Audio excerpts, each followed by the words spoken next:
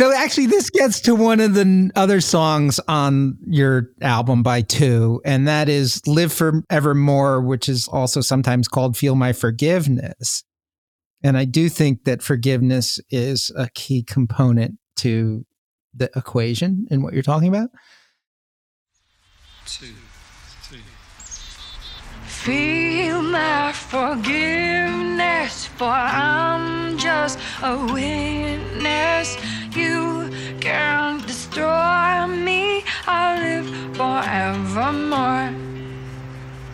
I remember when I was 5 years old and I didn't like change and I didn't want to grow old, and cry in my bed for all the other kids who didn't have a bed and who didn't have a fridge, and someone took my innocence and passed it around like a communal joint in a communal town. And here I am, many years gone by, and I barely have a boundary, but a lot of pain in my eyes. And if there's one thing I've learned, it's that women are good.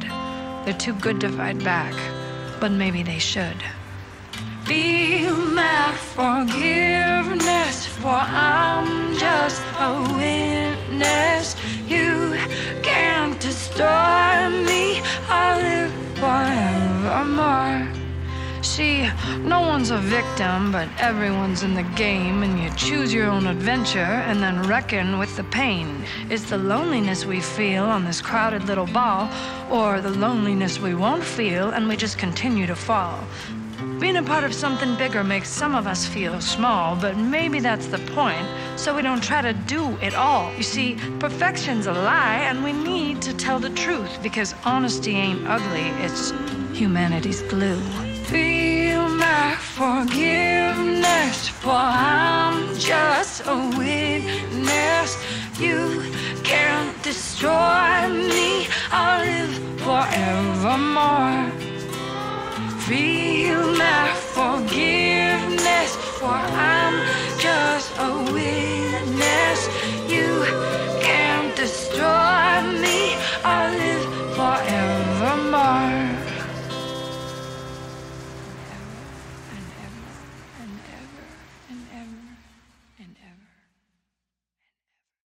So I love that song. And that song actually was kind of stepping out of just the personal issue of my own personal relationship into more of a perspective on maybe my relationship to men in general, and feeling the maybe lifelong journey of being a woman that, you know, as a younger person was maybe violated. And then throughout different times of my life, I've experienced different levels of violation, and kind of writing like some closure to that, maybe some forgiveness for me. And that this journey through my healing of my separation actually helped heal a lot of my lifelong earlier traumas, you know? And that was more maybe in alignment with the whole Me Too movement too, you know, like speaks to more that kind of, I guess, issue and part of my life, you know? The song's a nursery rhyme of sorts. And I thought there was, for me, this sense of motherhood in your voice, your lyrical voice here, kind of telling a story maybe for your own children. But also maybe recognizing that as a woman, like I was once, you know, the victim of certain things, and then you become the mother. You become the wife, the mother, you know, and grow up. And I think it's just that whole journey.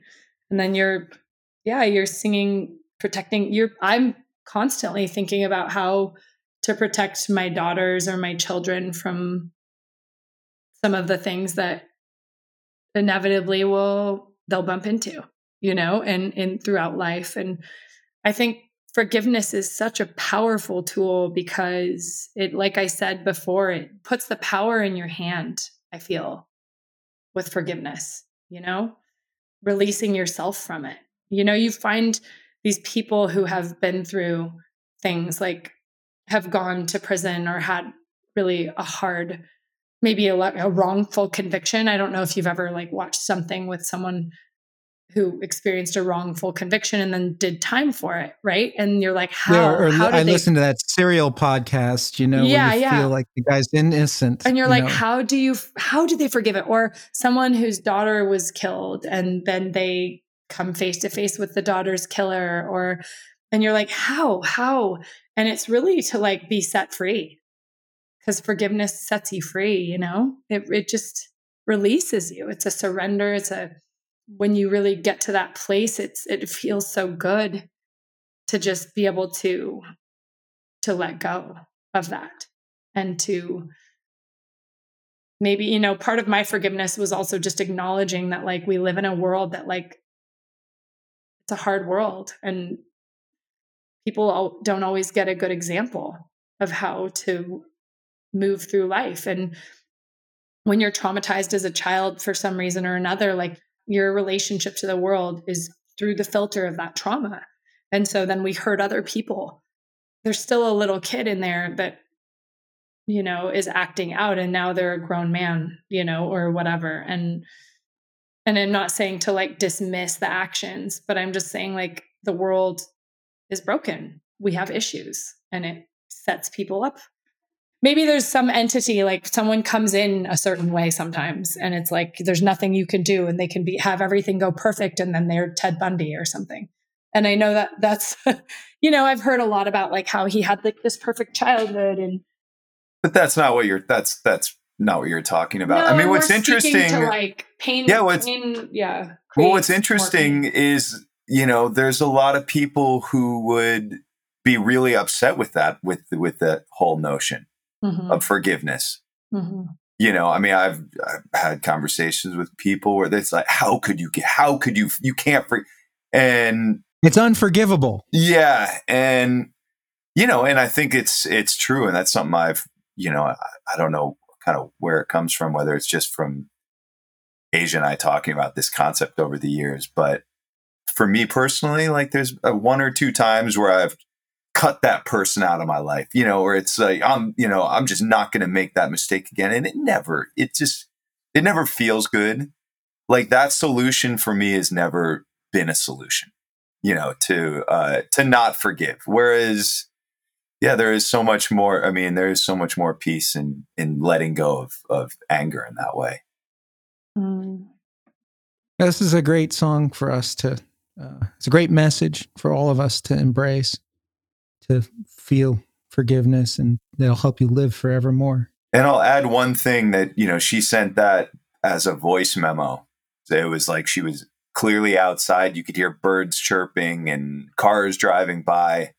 And it was just an iPhone recording. And, I really, as a producer, struggled with whether we just release that iPhone recording, or do we produce it? Do we finish out that track? And, do we get a gang vocal of women singers? I mean, you kind of, your head explores the options. And, hopefully I really tried to find kind of a middle ground where it's still kind of maintained the feeling of sitting outside, singing a song and having it be personal while, making it an actual produced recording. I love it. What was the feeling you were going for, Dan? Oh, I mean, I wanted to 100% maintain what would the innocence and kind of the simplicity of someone playing a song for themselves, but at the same time, speaking to that, I mean, I think Asia has the ability to be a voice for people, women, men, but people have always been really drawn to her message and have looked to her for as a bit of a leader in that respect. And this song really felt like it had an important message, and I hadn't really heard anybody else kind of capture the sentiment of, if you want to call it the Me Too moment, but hadn't really captured it in such a perfectly poetic, beautiful, and authentic way. And I just didn't want to mess it up. And I wanted to make sure a good that goal to have, right? Yeah, Let's not screw it up. It is. I mean, it's like that is, when you're kind of handed something that is, and it was a little bit with that in this rough too. I remember feeling that way too. I was like, man, this is something that is, I feel like the message of the vocal is, it's like sometimes you just, it's nailed. And I figure Asia nailed both of those. It's about being sensitive and, adding what you can to bring the song to life and to give it a vibe, but all, at the same time, you just don't, it's like, you want to make sure that what's special about the song comes through in the end.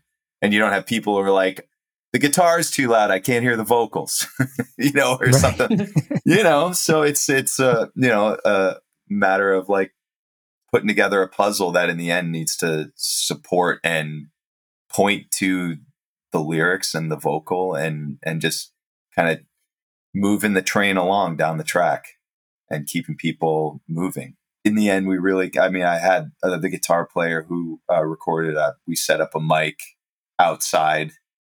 So you were kind of getting the acoustic guitar and you were capturing the street noise at the same time.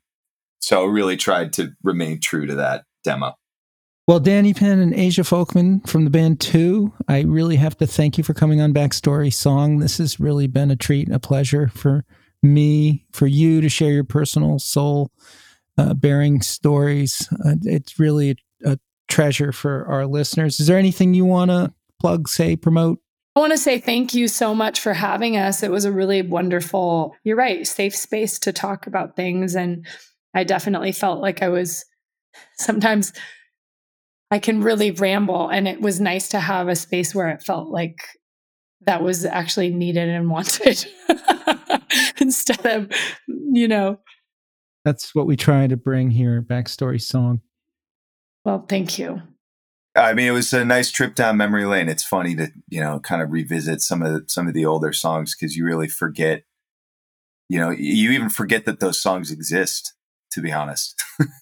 Yeah. It's like, if something's out of your brain for a couple years, it's like a distant memory. It's like doesn't even belong to you. Well, your fans can't forget them, and we're grateful that you came on our show. I have to thank DJ Wyatt Schmidt. Thanks, Wyatt. Thank you. Thank you, MCO and my social media director. And thank you to our listeners. Please share the Spotify playlist so these artists can get paid. And please share this episode so our listeners can learn about some more great music. Thank you very much. All right, thank you. Thanks for having us.